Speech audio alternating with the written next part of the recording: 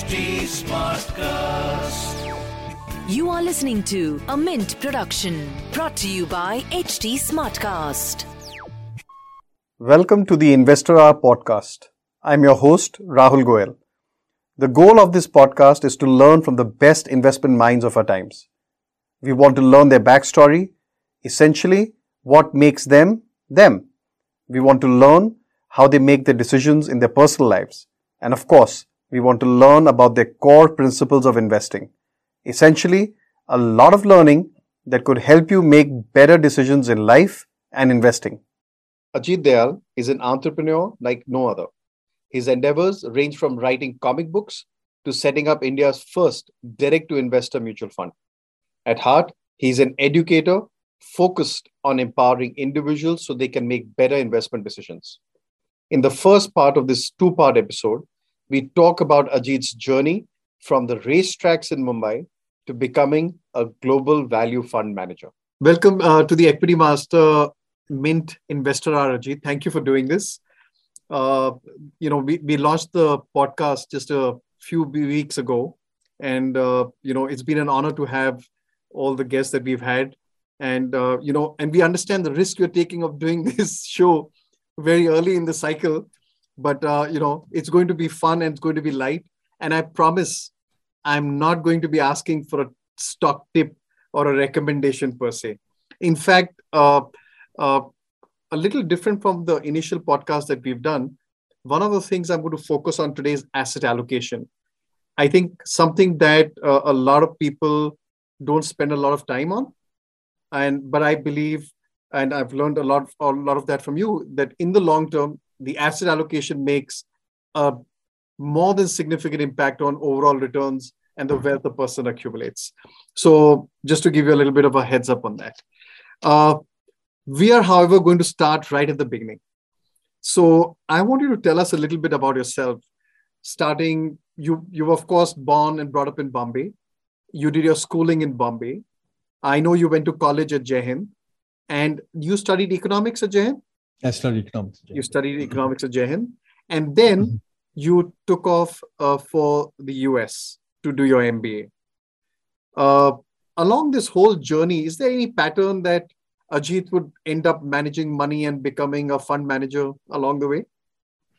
So I just actually a few days ago, I put on my school chat group a little note about me in my school alumni magazine. And, when a school alumni magazine writes about you, little like 8 lines, 10 lines, little paragraph. It started by saying Ajit Dayal, who was an avid bunker at school, and then it says has set up Equity Master, Personal FM, Quantum Mutual Fund, Helper NGO, NSP, etc., etc. But it started with that description because I was not a good student. I wasn't really particularly interested in studying. So the reason I mentioned that is because I used to sit at home to play cards.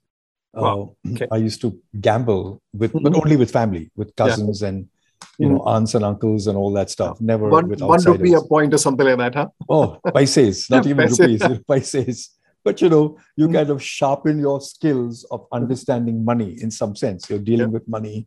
You're looking at people's expression, what today they call behavioral finance in some sense, right?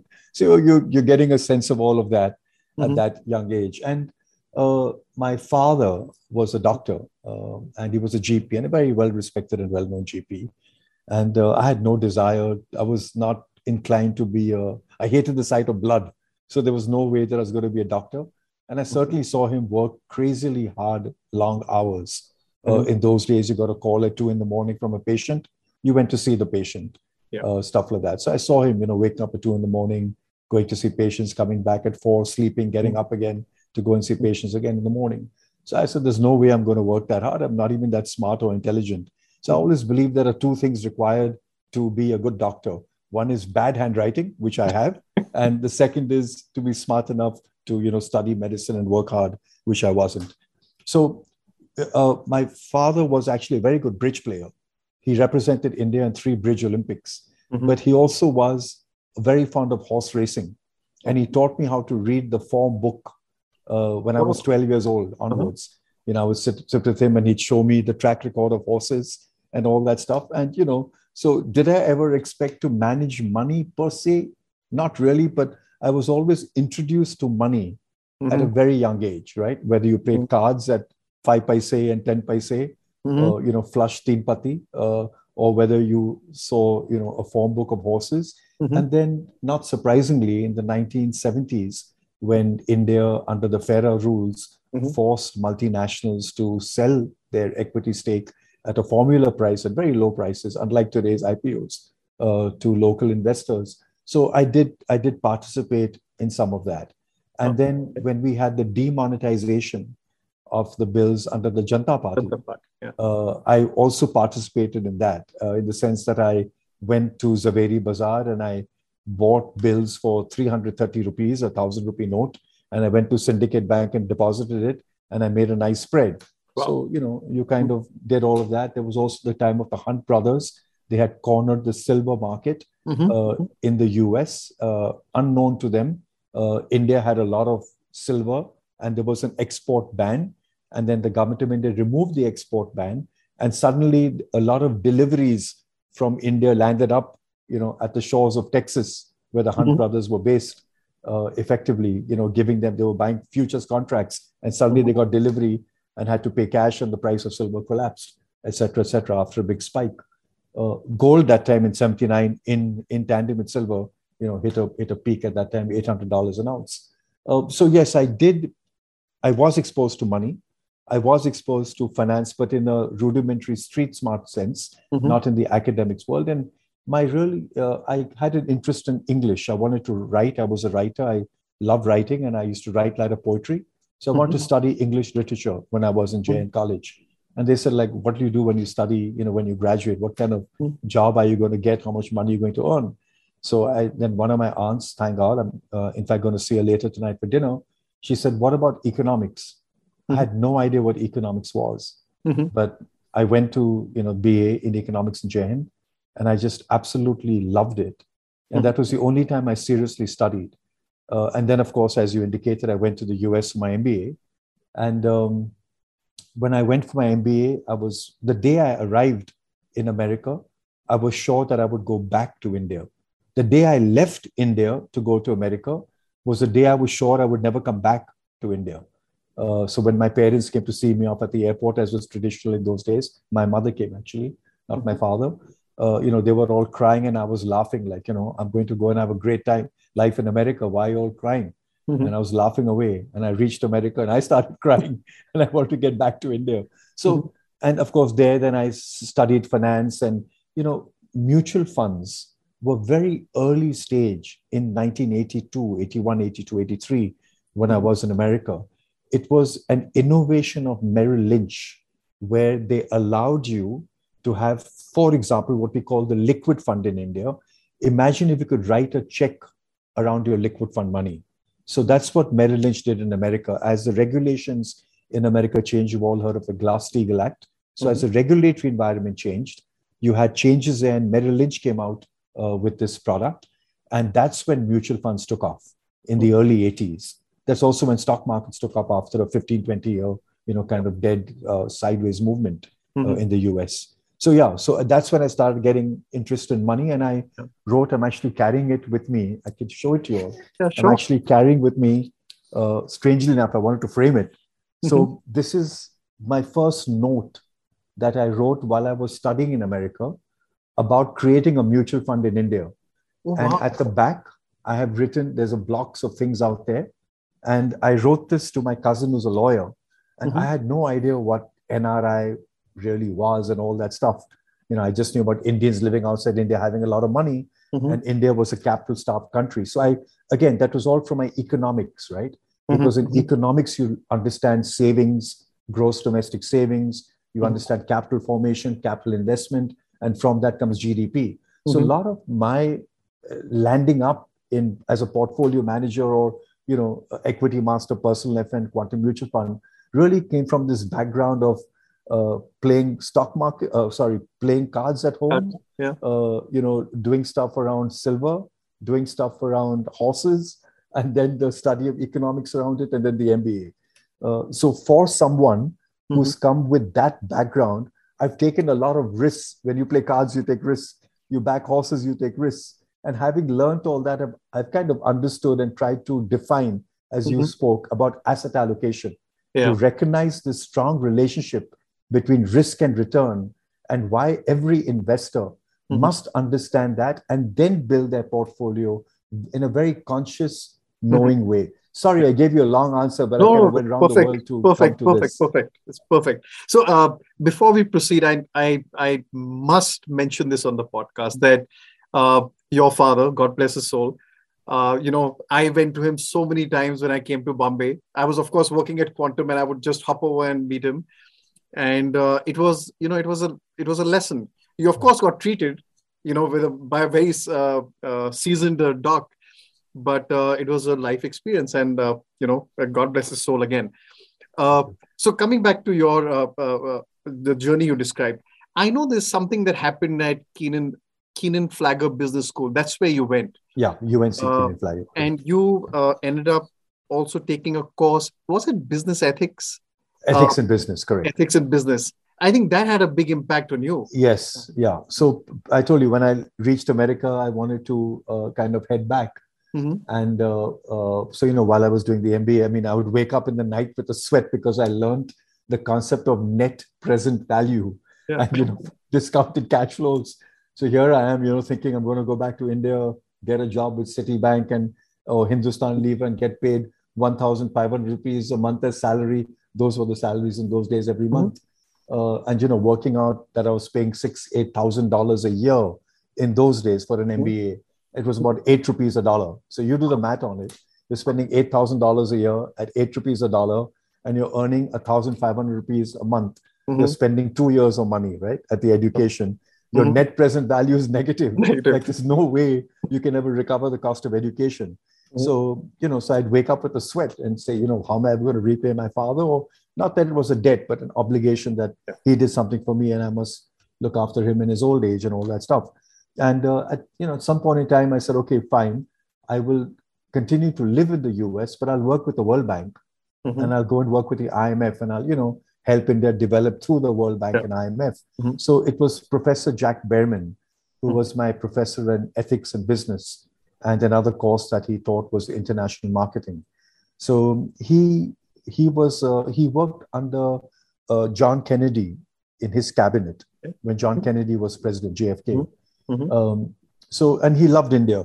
He used to sit in his room, small little cabin that professors have in the US, and air conditioning off, and he'd sit with his eyes closed, and he was meditating in that sense. Now, 1981, to find someone meditating in the US it was very unusual. Today it's fashionable, it's common, yoga is a big thing, etc., etc.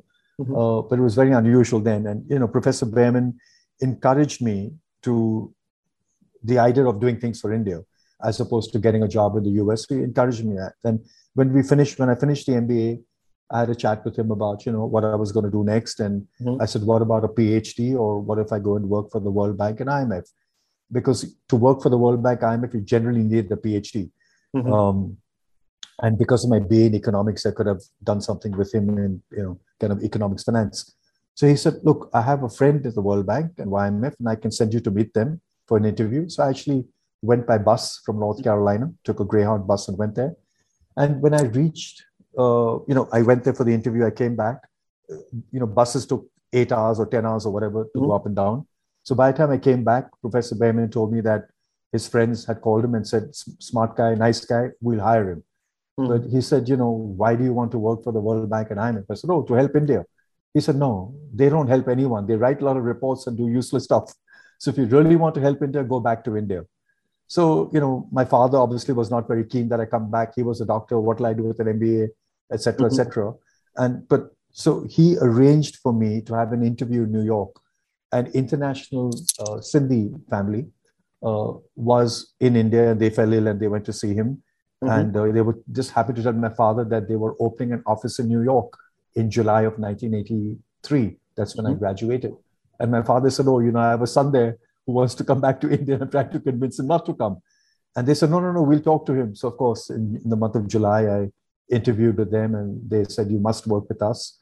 So I got a job in New York and I stayed there for little less than a year. Okay. And then I finally decided to come back, and I came back. But to get to your point, it was Professor Jack Behrman, who was a big influence on continuing to keep that India focus, but saying that to change India or help India, you have to go back and do it in India, not World Bank and not IMF. With all due respect to World Bank and IMF and IFC and everyone else. So then, of course, you came back to India, and somewhere along the way, you met a gentleman called Ashok Birla. Now, you've written about Ashok Birla in the past, but I'd like you to share maybe how that interaction happened and, what it taught you and, what were the outcomes of that, really, that relationship that you had with him. Yeah. So I met Mr. Birla. So the first thing you do when you come back in July 84, when I landed back in India, is you can't go to a dentist because, it's too expensive to have dentist work done anywhere else in the world. And went to a dentist, and you have to always wait. So they always have old magazines to read, and there was an old Business India magazine lying in the racks. I picked it up to read, and the cover story was mutual funds in India, and it was dated, I don't know, April or May of 1984. It was a few months old, obviously. They keep old magazines, etc. And so I picked up that magazine, and I read because remember what I told you that I wrote, which really was a blueprint for a mutual fund in India, effectively. So I was intrigued, and there was Unit Trust of India. That was the only mutual fund of India. It was on Government of India monopoly at that point in time. Mutual funds were not allowed. And in that, I read about this strange man called Mr. Ashok Birla, who had this strange idea about raising a private sector mutual fund from international investors and NRIs to invest in Indian stock markets. And that's exactly what this was about. And I said, this is fantastic. So I did not know Mr. Ashok Advani of Business India. I called him up, and I told him I'm Dr. Dayal's son, because he kind of knew my father, or knew of my father, I imagine, which he did. And I said, could you help me? I've come from the US. I read this article. Can I come and see you? He said, sure. I met to meet him in his chambers at the Bombay High Court. And I told him exactly what I had in mind, that I wanted to meet the people he'd profiled in that article. Hemendra Kothari, Bhupen Dalal of CIFCO, Hemendra Kothari of DSP, Bhupen Dalal of CIFCO, and Mr. Ashok Birla. So he was nice enough, and he made the phone calls right in front of me to each of those three gentlemen. And he said, I've got this, young man next to me, and he wants to talk to you all. And they all gave me a time to meet them. I met Mr. Hemendra Kothari. He was very smart. He said, you're smart, you're young, but you know nothing. You go and work somewhere else and come back to me after a few years. Mr. Bhupen Dalal of CIFCO, he said he started talking to me about, a job. And then I met Mr. Ashok Birla. And, I did not know much about the Birla family at all. I really hadn't read much about them, besides whatever little we knew about their stocks, Century and whatever in the market in those days. So I went for an interview with a pinstripe suit and everything, very American. And I'm sitting on the top floor of Industry House, which is their headquarters in Bombay. And it's all like a white, it's a circular room, the waiting room.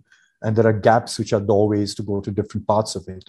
And there are all these pictures of the Birla, Mr. R.D. Birla, G.D. Birla, who were the brothers. And, kind of looking very sternly at you with their pictures down and all that stuff.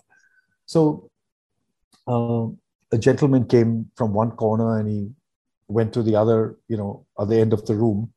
And he was wearing shoes with no socks, beige colored trousers, and like a light shirt open to the chest button, with a mustache, and I kind of gave him a dirty look, like, what are you doing here? Because, I'm wearing a suit. These two Birla portrait guys have suits on, and what are you doing here without a suit?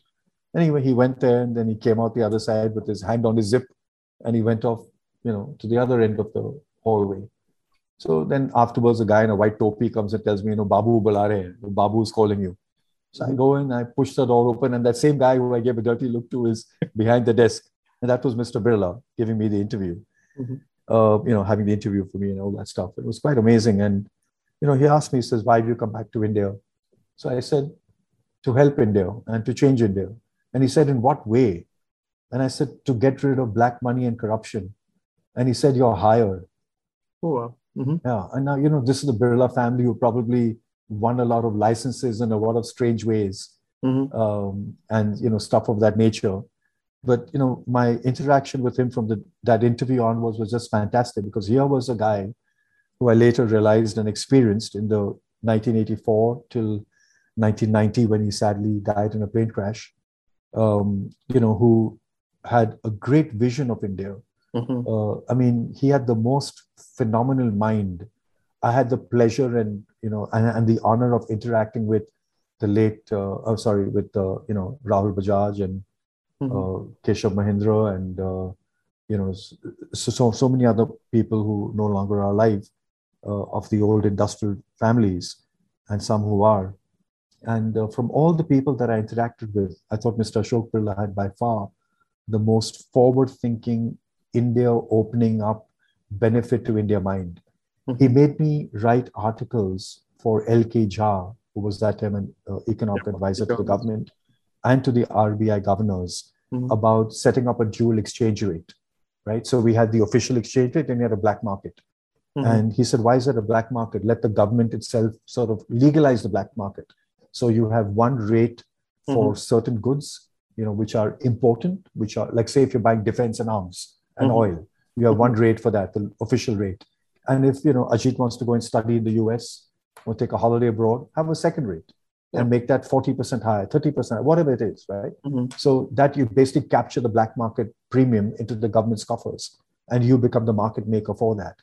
So he made me write all these. Again, that was my background of economics and finance, so I could write about policy, write about thought process and all that stuff.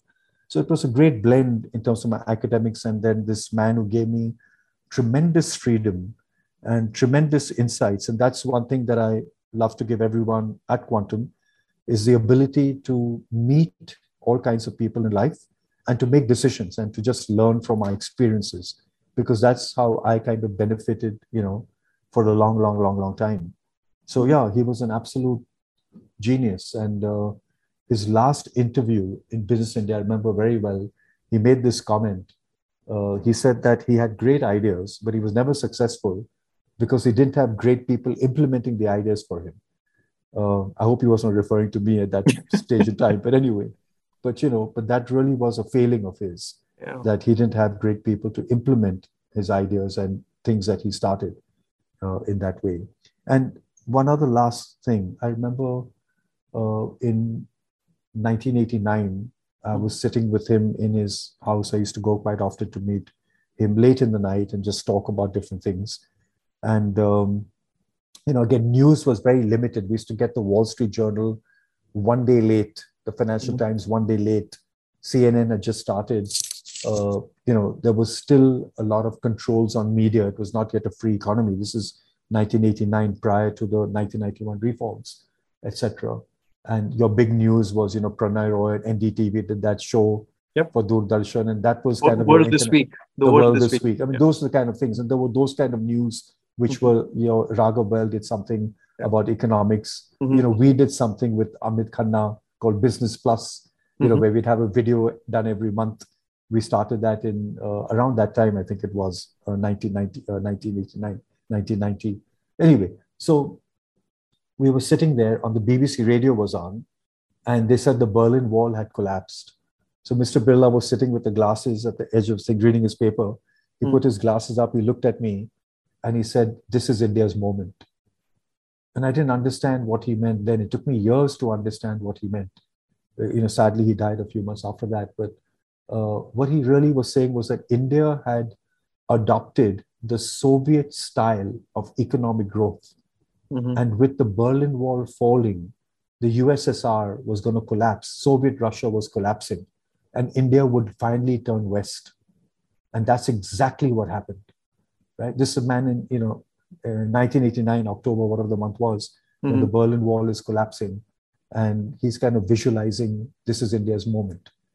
Sadly, he's not alive today to see it, but he was an absolutely brilliant man, lots of ideas, loved to sort of delegate to people, as he himself admitted, not the best selector of people that he could delegate to, to implement ideas, but was an absolutely brilliant man, and sadly, never really converted that brilliance into great market cap success in some sense. Yeah. So at some point in time, as your association with Mr. Birla was, evolving and growing, you went on to do other stuff as well, right? You wrote the comics, which became very popular, about what is the stock market, how do you pick up, and in 1990 is when you founded Quantum, if I have the year right. Correct. So, and then of course you started on this other. So you turned entrepreneur, for lack of a better word. You became officially an entrepreneur. You set up a company and started doing stuff. Now, I want to rush through the 90s because I think there's a whole bunch of things you did in the 90s. I think you had a joint venture with Jardine Fleming. This was the first FII to come to India? Correct. From 1992 to 1995. Correct. You had a joint venture with Jardine Fleming. Then you did a joint venture with a venture. You had an arrangement with a venture capital fund. We were the local advisors for India's second venture capital fund. Draper and us did it the same week. We signed our agreement first. They announced it to the press first. So we did the first venture capital fund in 1996. And they got the first press release, huh? Yeah, they got the first press release. We had the first document. Okay, but anyway, but the same week we both announced it. Yeah. Wonderful. And of course, in the 90s, you also had Equity Master launched, which was India's first financial website. Correct. Right. So it was a busy decade for you. Towards the end of the decade, I think you also entered into a partnership with Hansberger Global Investors. Correct. Founded by Thomas Hansberger. Tom Hansberger. That was 1997. Tom Hansberger was a co-founder of Templeton, Galbraith, Hansberger. Templeton, Galbraith, Hansberger was an equity shop, and they were bought over by Franklin, which was big in fixed income and had no international equity exposure. They wanted to build an exposure to equity products. So they bought over Templeton, Galbraith, Hansberger. Sir John Templeton retired, Galbraith retired. Tom Hansberger did not retire and decided to reinvent the wheel and set up a firm under his own name, Hansberger Global Investors, in 1994. And I met Tom 3 years later, 1997. And that's when we had the partnership with Tom for 7 years and learned a lot from that partnership. Yeah. We owe much of what we are today in the investment world to what we learned under Tom's guidance. Yeah. So if I was to just recap the 70s, 80s, and 90s, from someone who was playing teen patti and doing horse races, you ended the 90s as a long only value investor. Exactly. Absolutely. Very explainable. It makes a lot of sense. Metamorphosis, right? You have a little larva that becomes a butterfly sort of thing. So you go through stages of life and you learn different things. But, even when I was gambling as a kid, you never, that's nothing about it, right?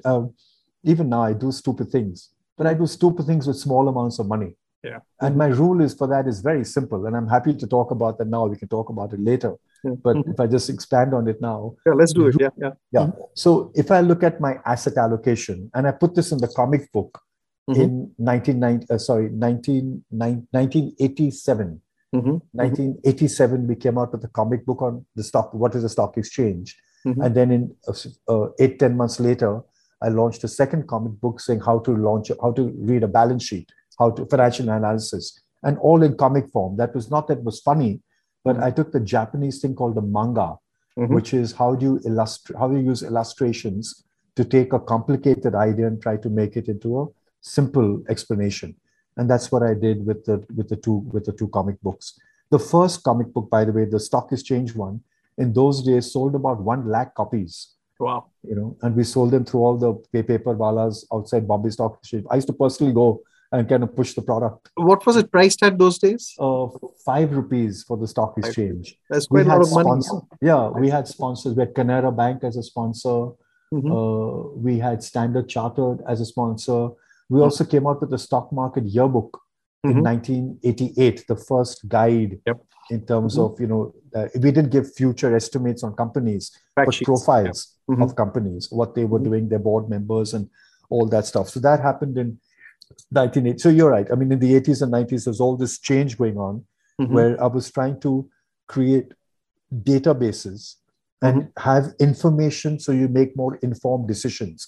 And that's when that asset allocation triangle idea sort of came in. So at the base of the triangle is what we call safe money. You're looking for safety. You're looking for liquidity, money that you may need immediately, money that when you want it, it's available to you. So it must be liquid, must be, if you think it's worth 100, it's got to be worth 100. Yeah. Then above that, you have your basic investments. And then in the middle of the triangle, if you break the investments up into two parts, you have kind of investments that you want to be a little more careful about. You're not willing to gamble them away. And then right at the tip of the triangle, the third part of the triangle, the tip is what we call play money. You want to do masti. You buy Bitcoin, you want to do a bit of satta, you play cards, you want to buy back horses, you do whatever you want to with that. And the way I look at play money in my life is, and that's how I measure it, and others can use their own formula, is that play money is that much money you must put aside to play cards or back horses or buy Bitcoin or whatever you want to do with it, where if it goes up 10 times in value, it will not change your lifestyle. And if you lose all of it, it will not change your lifestyle. Okay. So if I'm playing cards and I've got a budget in those days as a thing of 10 rupees, all right, fine. For like maybe 2 weeks, I won't eat supari, right? I won't go and buy jeera goli, and I won't go and buy powder supari, and I won't go and buy Milan supari, I won't buy ice cream. So that's my cost for 2 weeks. And, if it goes up by 10 times in price, all right, I'm not going to eat more supari or more Milan or more ice cream. It's not going to change my lifestyle, per se. Right? I mean, it'll change a bit that I'm not going to enjoy my ice cream for 2 weeks, but not going to change my long-term lifestyle. So things like that. That's what I do with play money. But the base of the pyramid, and I go to this straight away, that's got to be your safety money. And we've defined it and refined it over the years as you learn, but the basis and the thesis is still the same. It hasn't changed. Yeah. So let's stick with the allocation. Now, I think we are talking about this, so let's focus on this a little bit more. So when you say the base of the pyramid, you said it has to be liquid as well. Yeah, safe and liquid. Yeah. Safe and liquid. So that rules out that's like FD in a SBI or a FD in a post office, or a liquid fund which invests in only government securities where the credit risk is zero. So it's that kind of money. It's that kind of safety, exactly. Yeah. And also recognize that an SBI FD, there may be a cost to break it. So if you think it's worth 100, if you break it, you may have a penalty, you may get 99. Yeah. Right? So so something which is liquid means the transaction cost of getting it back in your hand is close to zero. Yeah. Right. So if I have cash in my wallet and I want it in my hand, the transaction cost is zero. 100 in my wallet is 100 in my hand. 100 rupees under a mattress is 100 in my hand. 100 in an FD, which is for 3 years, is not 100 in my hand, is 99 point something. Right? So when you say liquid, so liquidity is the ability to get something back in your hand at the least, if not zero transaction cost. Yeah. So no friction. I remember, I think it was a couple of years ago, 2020, you wrote a guide of, I'm not sure I remember the name. Was it 12, 28, 20? 12, 20, 80. Yeah, 12, 20, 80. 12, 20, 80. Okay. Yeah. So talk to us about that 12, 20, 80. So this is around the time when I was writing the Honest Truth for Equity Master. And after the Lehman crisis, I wrote an article while I was on holiday and saying I'm on holiday and enjoying a beach and sunshine or something or the other.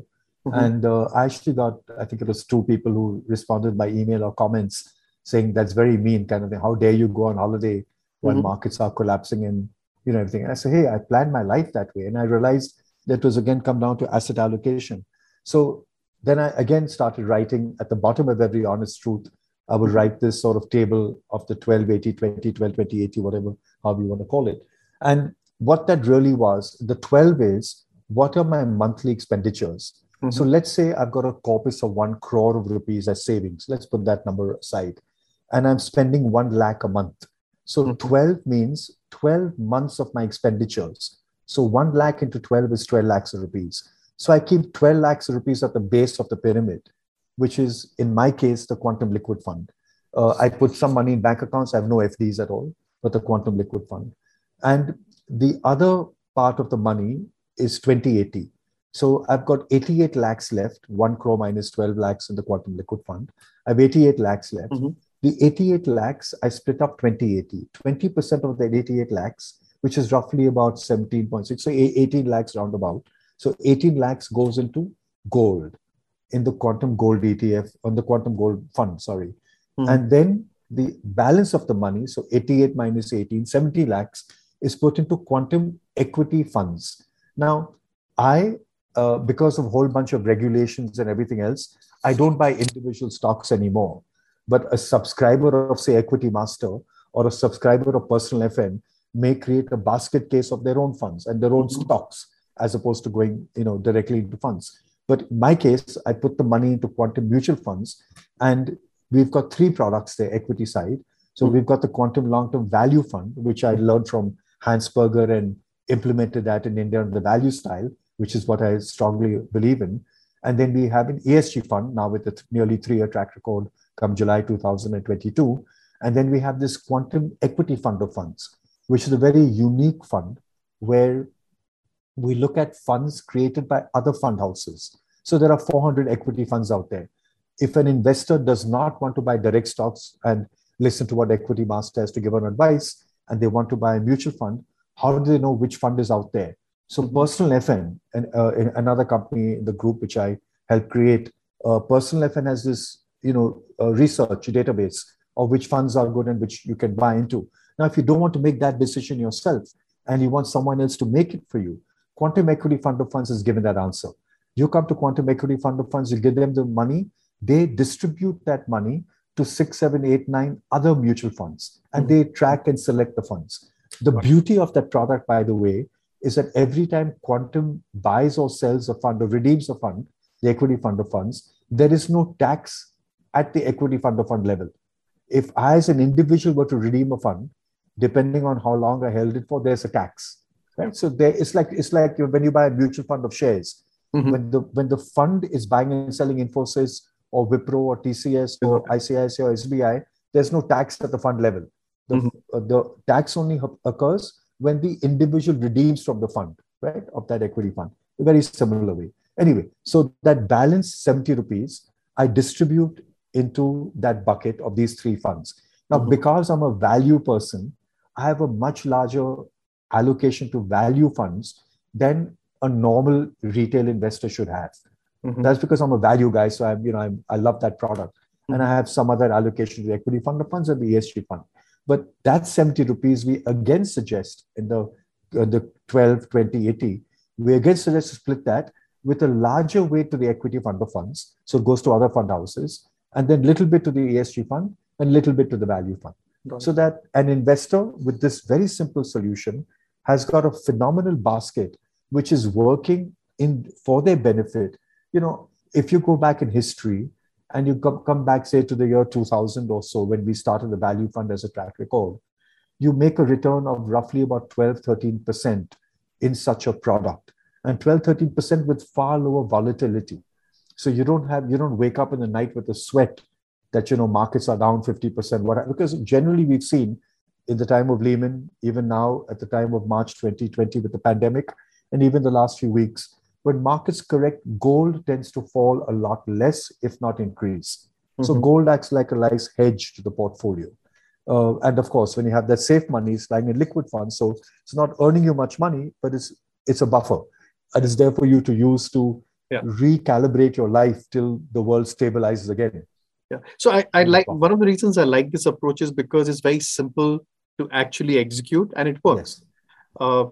For example, if someone had implemented this process earlier this year, he would not be worried about market movement because he's got 12 months of cash. He can still go on his summer holiday this month or whenever he's taking the break.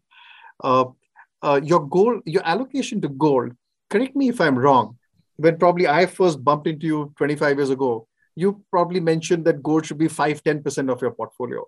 Correct. Now it's a larger amount. Has anything changed what's changed in your thinking that you've increased your allocation to gold over time?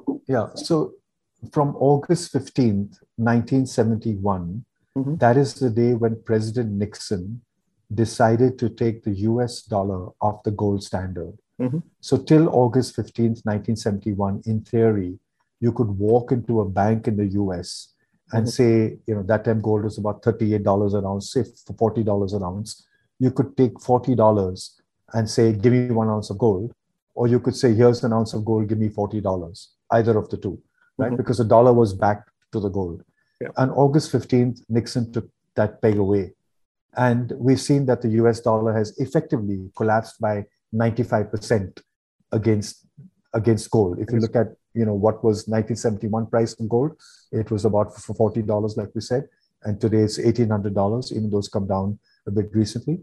And we've seen an acceleration of money printing around the world since 1997. You've had different stock market collapses that have happened, and they are wrongly called black swan events. A black swan event is meant to happen only once in a while. Yeah. But these happen with a routine because the field of finance, with its sort of highly questionable practices and its sort of political lobbying and connectivity with the field of regulatory environment, has basically been very, very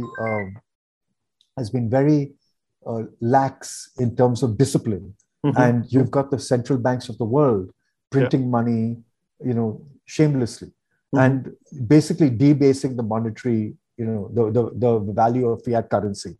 So that's where I think you've got the disconnect. I think you've got a situation where gold should be if you just look at the monetary supply base in the world, even though the Fed is now shrinking its balance sheet and raising interest rates, there is so much excess built up. 80s, 90s, 2000, every collapse, more printing, more money, rather than feeling the pain. And therefore, I believe gold is undervalued. And therefore, I've upped my allocation on personal level from 5 to 10 to 10 to 15, percent of gold. Yeah. I mean, for those who are even more traditional, I would not be surprised if they even have a 20% weight of gold. That's right. Such, right? In some sense. And I'll tell you one other thing that I've done for myself. I have ensured that my 12 months is actually 36 months for me. Okay. Because it's my personal situation. Everyone should look at that. So don't stick to the formula of 12, 20, 30, 80. You can make it 36, 20, 80 or whatever you want, or 36, 10, 90. But that's the starting base. And the reason I do 36 is because in my broader family, I'm probably the only breadwinner or bread earner. I have responsibilities to look after other people who are not necessarily earning, etc., etc. So if you're in a situation, you should need to tailor make that. It's not a rigid formula, right? Yeah. You take the triangle and you make your own 3 compartments of what is your safety, liquid emergency money, what is your investment portfolio money, and what is your play money, right? Yeah. You make your own compartments in that sense. Yeah. So this is very helpful, and I think it serves as a guide. And what I like about it is also one more thing I like about it, apart from the simplicity, is it's you don't really have to care about the market movements, right? It's suited for you, and you can live with it for 5, 10, 15 years. Yeah. And that just takes away so much day-to-day pressure of looking at, the TV channels and figuring out what's happening to your wealth. Yeah. If I can just make one quick thing here to round this up before you move to another topic is, I know that on the Quantum Mutual Fund website, they now have this. You should look at it and you can play around with it, and you can do your suggestions. You get your suggestion, and then you can, they'll give you a recommendation based on 1228, and you can play around with it to whatever you want. Yeah. And literally, and there's another thing, that's there, is that we want to keep it as low cost as possible. So when you do this, your entire portfolio cost, I think, is some 0.4% of this blended product. Oh, wow. 0.45 or 0.4, something like that. It's like very low. And they're coming up with another other option that'll be half that, very shortly. Yeah. Costs are important to manage. Yeah. So a very quick comment. When you say gold, do you mean pure gold, or you're saying bullion, which includes silver? So I would equate gold. So I would say it be pure gold. You can put some silver. I've got some silver, but it's not a lot. I prefer gold to silver because, silver's price also is determined as an industrial use metal. So its price also is a function of how there's economic activity. Whereas gold is probably 80% as precious metal and 20% as non-precious metal uses. Silver is half and half. Yeah. So it's kind of half copper, half gold sort of thing, as it's called. So, but just trying to say other thing in the history a bit, that I also manage money for Vanguard. and I understood from Vanguard the importance of keeping costs low.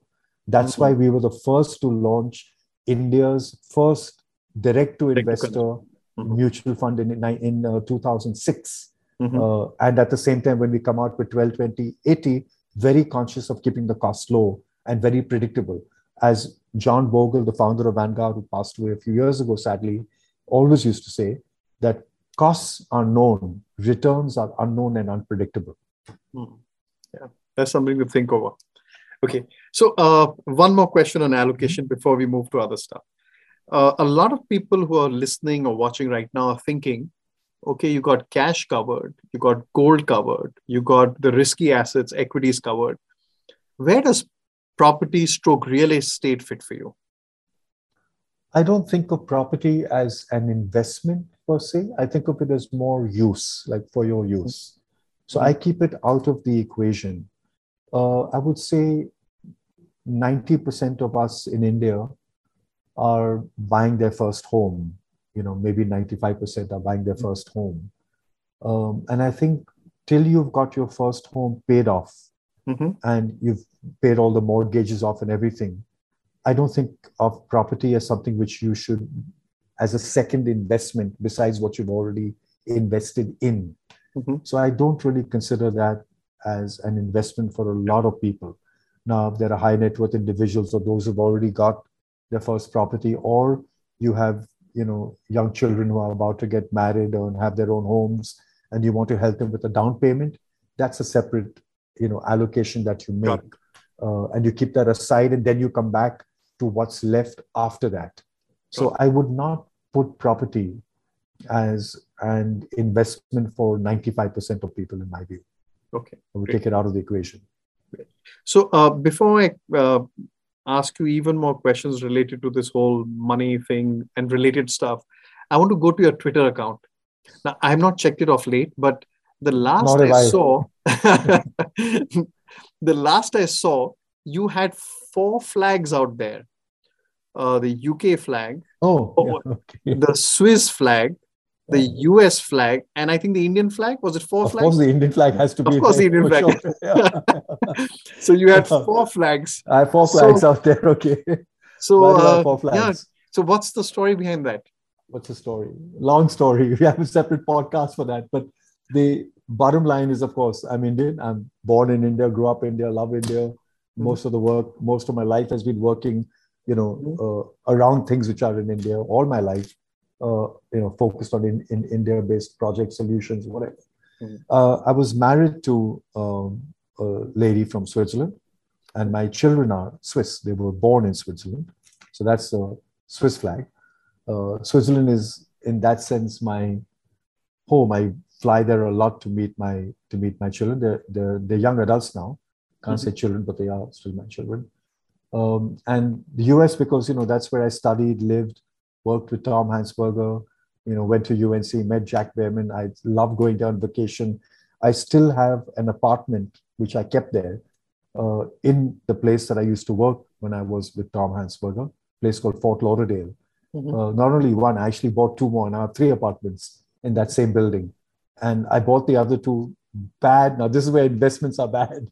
I bought it just before the pandemic. And I bought it because I wanted to spend time with my friends. And one way to attract friends is to say, I have an apartment for you, please come and stay with me, right? And they all come lining up. It worked beautifully the first year. And then for 2 years, I was locked down. I couldn't, no one could fly to America. So there was no question so I just paid a lot of maintenance fees and, property taxes for that. And then UK. So I was on my way to the US for an eye surgery. When they shut down the flights. So I could not leave the UK to go forward for my surgery to the US. Why? Because while I was living there, I was diagnosed with some eye problems. And so my doctor seen me there for 20 years and I was meant to have the eye surgery in August of 2020. Anyway, so I could not go to the US. I could not come back to India. And I had to wait till all the vaccinations were done. So UK gave me the vaccines. They were, of course, probably made here at the Serum Institute, but I took my vaccinations in the UK, so they saved my life, I guess, for COVID. So that's why UK too. So yeah, so I've got 4 geographies that I still, and I actually am spending more time in UK. So Mhm. we were doing something around ESG. So just prior to the pandemic, we were very keen as quantum advisors and quantum mutual fund to do a lot of more work on ESG, which we started in 1996. Mhm. We have this governance rule in our value fund and wanted to understand more. So I actually went to London with the view, and I chose London because London is the impact capital of the world. Mhm. Everything about UN sustainable goals, ESG, a sort of governance, impact investing. London is by far the thought leader of that. So I actually positioned myself, and I took a service apartment on rent for a while to make it a home for a few months, a base to travel across Europe, as Mhm. opposed to US, which is quite backward on ESG. So I could use London as a base and travel to Copenhagen, travel to Sweden, etc., learn what's happening. And then the pandemic hit. So like I told you, I got stuck there and couldn't really Yeah. do anything. But Mhm. yeah, so that's why the London flag is there, because I still go there. I still have a place. So I'm now straddling four geographies, Mhm. and each of those four flags, I have a reason to go to each of those four. Yeah. So I'm very happy that flights are back to normal or close to normal. I could add a fifth flag if that place had one. That would be Goa, right, for you? Yes, Goa Maybe. I Yeah. go to, but not that often. I would like to go there more, Yeah. but when I'm here, I'm mostly in Bombay. So Mhm. I went to Goa in December of 2021 Mhm. for a few days, but not Mhm. not since then. Okay. Okay. So I want to talk to you a little bit more about investments, right? Uh, and I'm keen to get your view for someone who's a value investor, right, and who's seen gambling in the early days. Uh, I think one of the biggest challenges that this current generation of investors has is how do you either buy into or not get swept away with these new ideas that are coming, right? Now, you've had this, now some of them are available in India, some are not. For example, you've had this massive issue with SPACs last year, right? Hundreds of billions of dollars of SPACs.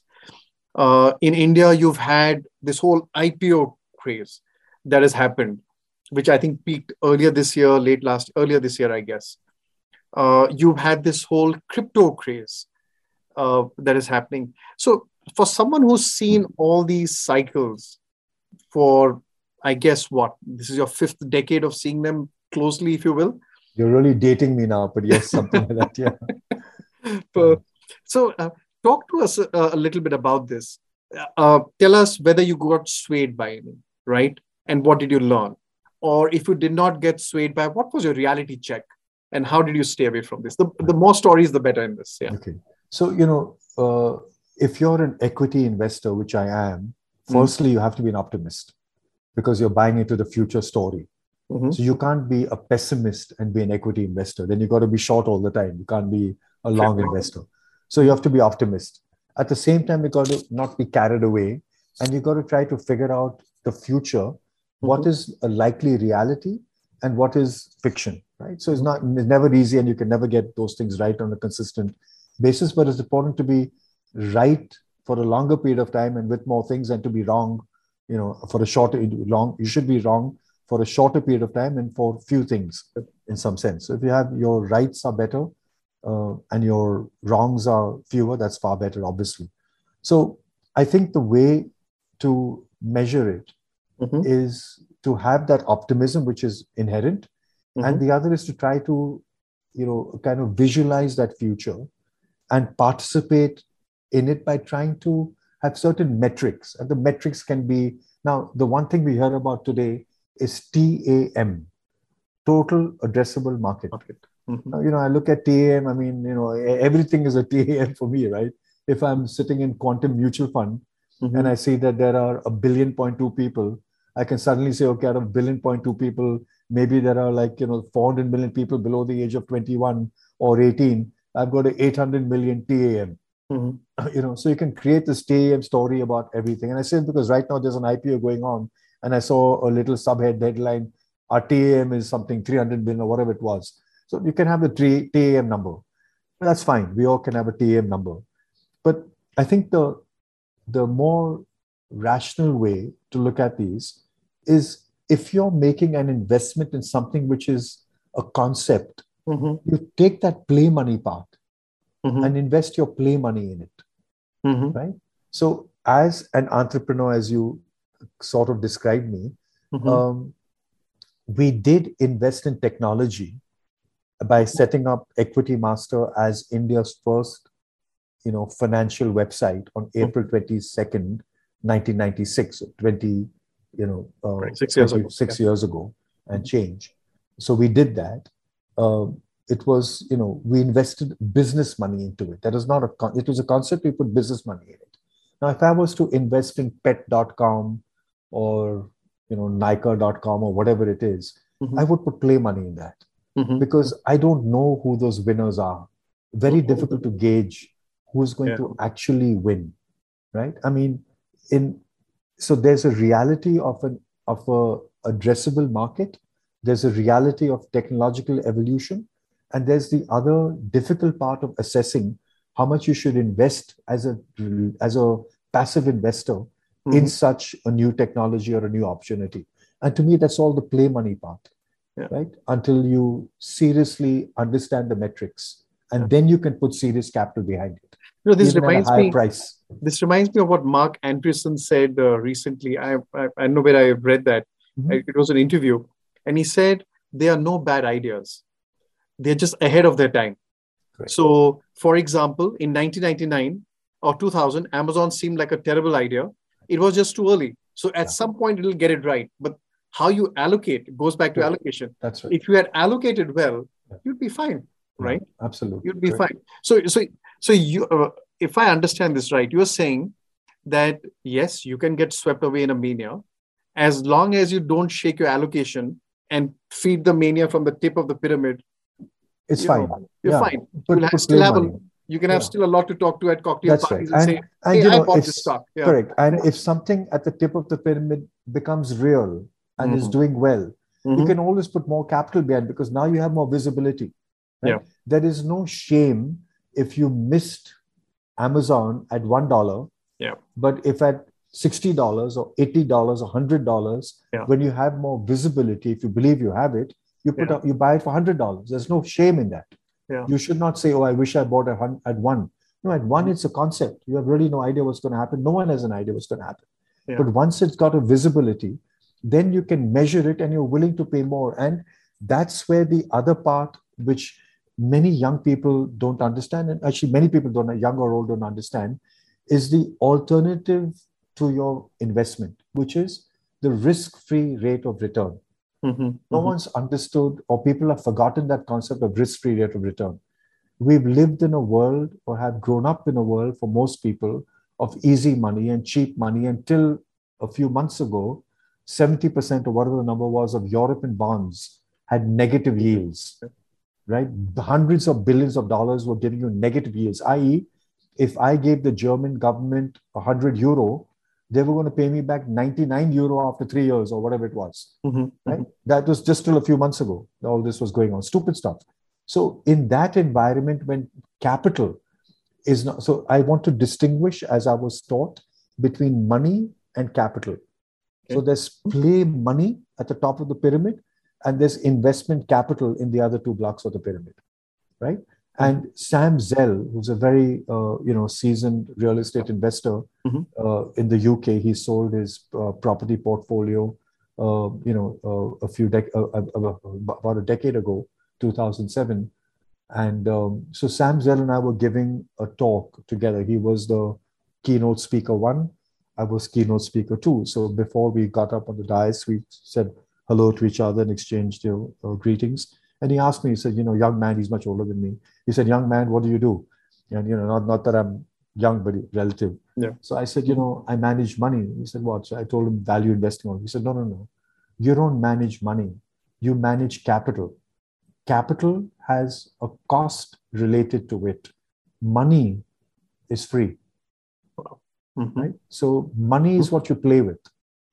Capital is what you invest. So now the risk-free rate of return, which is in the global world, is a US 10-year bond.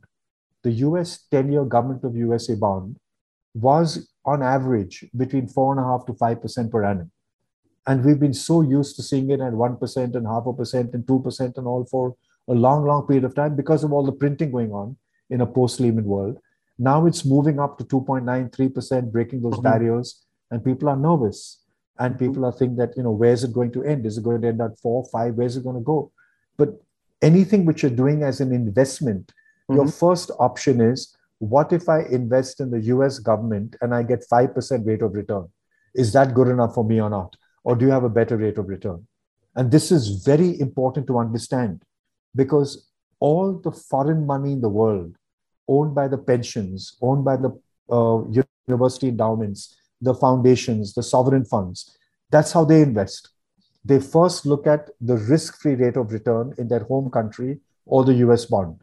So if the US government is offering California teachers' pension or California state employee, CalPERS or CalSTRS, who are the $400 billion each behemoth giants in the US pension funds, if they can earn 5% by investing in their home country, right? They'll put a chunk of their money in that 5%, and they'll put a little bit of money in everything else, including US equity, including emerging markets, including Indian stocks.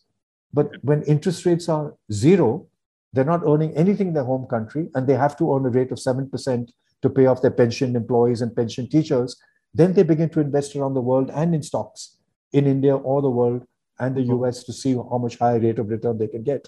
So there's going to be that weighing scale. As interest rates go up in the US, there'll be less reason for people to invest in stocks around the world, including India. Okay, so you'll see that. And as we've seen in India the last 4 or 5 months, there's been persistent selling by foreign investors because money is going back to home base, to home country, because interest rates are increasing on that. So a local, a retail, an individual investor must recognize, in their case, what is the State Bank of India FD rate. If the SBI FD rate becomes 11 or 12%, I will just put all my money there. SBI, why would I put it in stocks? I'll put a lot less in stocks, and I'll put a lot less in gold. Right? So, a lot depends on interest. Interest rates are absolutely the most fundamental foundation of how you should think about investing. I remember you telling us, and I'm going to say late 90s, that the first thing you do, and now I do that every day, by the way, is to see the 10-year US yield. Yeah, I mean, I did not see it for many years because it was fiction. But now I see it again. So to go back, right? So in an environment where there's fiction money, where you've got interest rates which are sub-zero or close to zero for a decade, and in an environment where everyone is using the stock market as a speculation place and not, it's like a place to play tin patti and back horses as opposed to a place to deploy capital. Again, going back to economics and learnings, the reason why you have financial markets is to take the savings of households and put those savings to work in the economy so that companies can invest and create jobs, which creates wealth, which again creates savings. It's like a virtuous cycle. That's right. And financial markets are meant to be that bridge. What has happened in the world, that's another episode I get of a podcast, is that financial markets have begun to rule everything else. That's why we talk about Wall Street and Main Street. Right? This dichotomy. The financial markets are supposed to serve Main Street. Now the financial markets are actually making Main Street poor and enriching Wall Street. Completely not what they're supposed to be doing. Tail wagging the dog situation. Absolutely. Tail not riding it. It's like swallowing the dog. Very sad. So tell us one episode where you got caught up for early in your career in one of these market moves, if you will, in a stock or in a commodity, in something. BITV. I've had many, but I'll tell you BITV because it's one that BITV would be Business India Television. India Television. So remember going back to my story about my dentist and everything. So, obviously I'm a big fan and big follower of BITV. And I used to write for BITV also, various articles. Business India Magazine, Business India Magazine, sorry, for a long time. So, we invested under Jardine Fleming Quantum. We invested in ZTV. when it was a concept. There was nothing about private television in Yeah. those days. And, and that did extremely well. That's right. And then because we did well in ZTV, people came to us with a whole bunch of, media sort of things to look at. So Ashok Advani of BITV approached us in 1994, I'm going to say, and he approached us with a business plan to take the magazine Business India, and he recruited 3 people to run 3 other verticals for him. One was going to be Raghav Bell to run stock markets and financial market vertical. The other was Pranay Roy to run everything about what's going to happen in politics. Everyone in India loves politics, so the political side. And the other was Shekhar Kapoor, who was going to run all the entertainment stuff. And BI itself was going to get a joint venture with BBC of the UK. So what we were presented with was this, wonderful dream team. Absolutely dream team. And on the phone as Jardine Fleming Quantum, I helped BITV raise, I'm going to say 70, 80 crores. I can't remember the number, but it was a big amount of money. Big amount those days. 70 in those big amount of money. And to help them, because they had to set up a TV channel, they were going to set up a transponder in Nepal, because private TV channels were still not allowed in India. So set up a transponder in Nepal, and Nepal would beam to India, etc. As much as Z had a connection with Rupert Murdoch and Sky for their transponders when we invested with them. So he was going to set up one in Nepal. And it was 1994. And, he was waiting for these approvals, and he got these 60, 70 crores. And I don't quite know the details, but I think that was because he had so much money with him, people started coming to him to borrow money from him. So he became like a mini bank. Okay. Right? And while waiting for the approvals.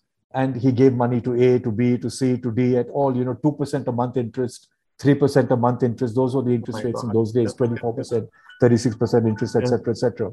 So he had all that done. And then we had the December 1994 tequila crisis. That's when Mexico went bankrupt. That's right. Yeah. And the emerging markets collapsed, because when that happens, everyone goes back to home country. Home country in the developed world is Germany, London, Norway, Sweden, whatever, USA, etc. All the money goes back. It doesn't stay in emerging markets. So India got whacked by that too. The rupee currency, stock markets, everything went down. Interest rates went up further, etc. Everything went wrong for India after that, 95.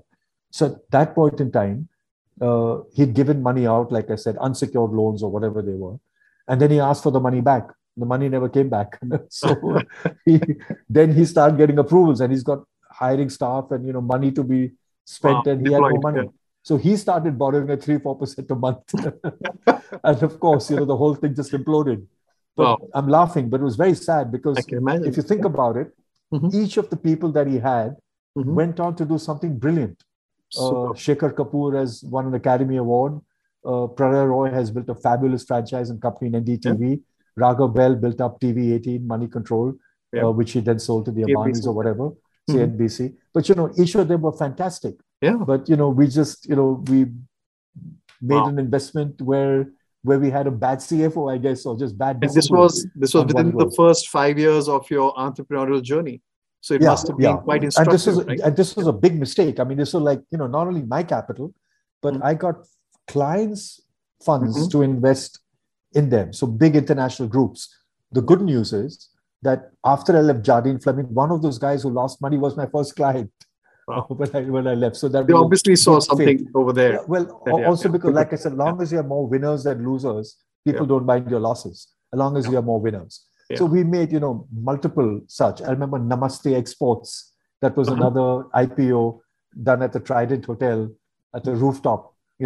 Great looking models walking around and doing that Namaste Expo, leather garments, leather bags, and all that stuff. And done. There was NEPC, Micon. Anyone remember NEPC, Airlines, whatever else? Yeah. So I remember meeting the senior man at that time, Mr. Kimka.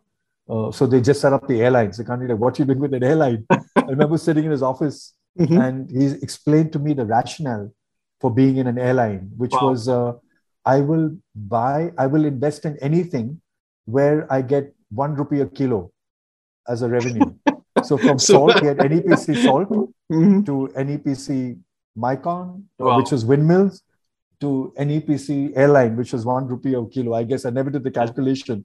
Yeah. We didn't hang around long enough to be in the stock. Yeah. But you make these mistakes, you make these blunders, you learn. There's a sadness though. Sometimes you make a fantastic call and someone takes it away from you. So Bharti, at one point in time, I think we owned 6 or 7% of Bharti. Bharti Telecom was making push button telephones. Yeah. The Beetle phones? The Beetle phones? The Beetle phones, exactly. Yeah. Which is a big sort of revolutionary thing. Yeah. And I remember in 1993 or whatever the year was, they got the license to have a mobile phone system with a partnership of an Italian company called STET, S-T-E-T. Okay. And I remember going to meet Narayan Murthy for their IPO. That was 92 actually. So I remember this happened 92, 93. I remember going through IPO and he was telling us about how it was very expensive. It cost, I think it was 10 lakhs of rupees to get a 28 kbps line from MTNL. Okay. 20 lakh rupees, something stupid, or 10 lakh, stupid like that, for a 28 kbps line. And here we knew that Bharti was getting a license for mobile. So you kind of match the two, figure out that, mobile costs would come down and there'd be more revenues for this. Bharti was snatched away from us. The company delisted. We were the last guys to sell. We had to sell because we're not allowed to own delisted stocks. And then after 2-3 years, Warburg Pincus claimed credit and said, look what we did. Well, we were there before them, but sadly we were crowded out and we lost, hundreds of millions of dollars of profits by not being in it on behalf of clients. So you get these misses too, where you make the right investment, but somehow a regulatory environment or change of heart of the founder or something takes away the pie from you. Yeah. So of course, one thing we're going to delve deeper into is the Infosys IPO, 1992, and meeting Mr. Murthy. That's something I think very few people were close to the situation. You were. So we're going to talk more about that. Perfect. We'll do so. Okay. We can stop it here. Yeah. Thank you. That's the cliffhanger.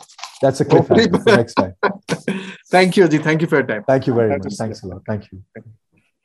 So that was part 1 of our 2-part episode with Ajit Dayal. Next week, we'll continue chatting with Ajit and pick up from his interaction with Narayan Murthy and the Infosys IPO. Thank you for listening to the Investor Hour. I'm very excited to hear what you have to say about this episode or the podcast in general. Be sure to write to me at info@equitymaster.com. That's info@equitymaster.com. Thank you once again and see you at the next edition of the Investor Hour.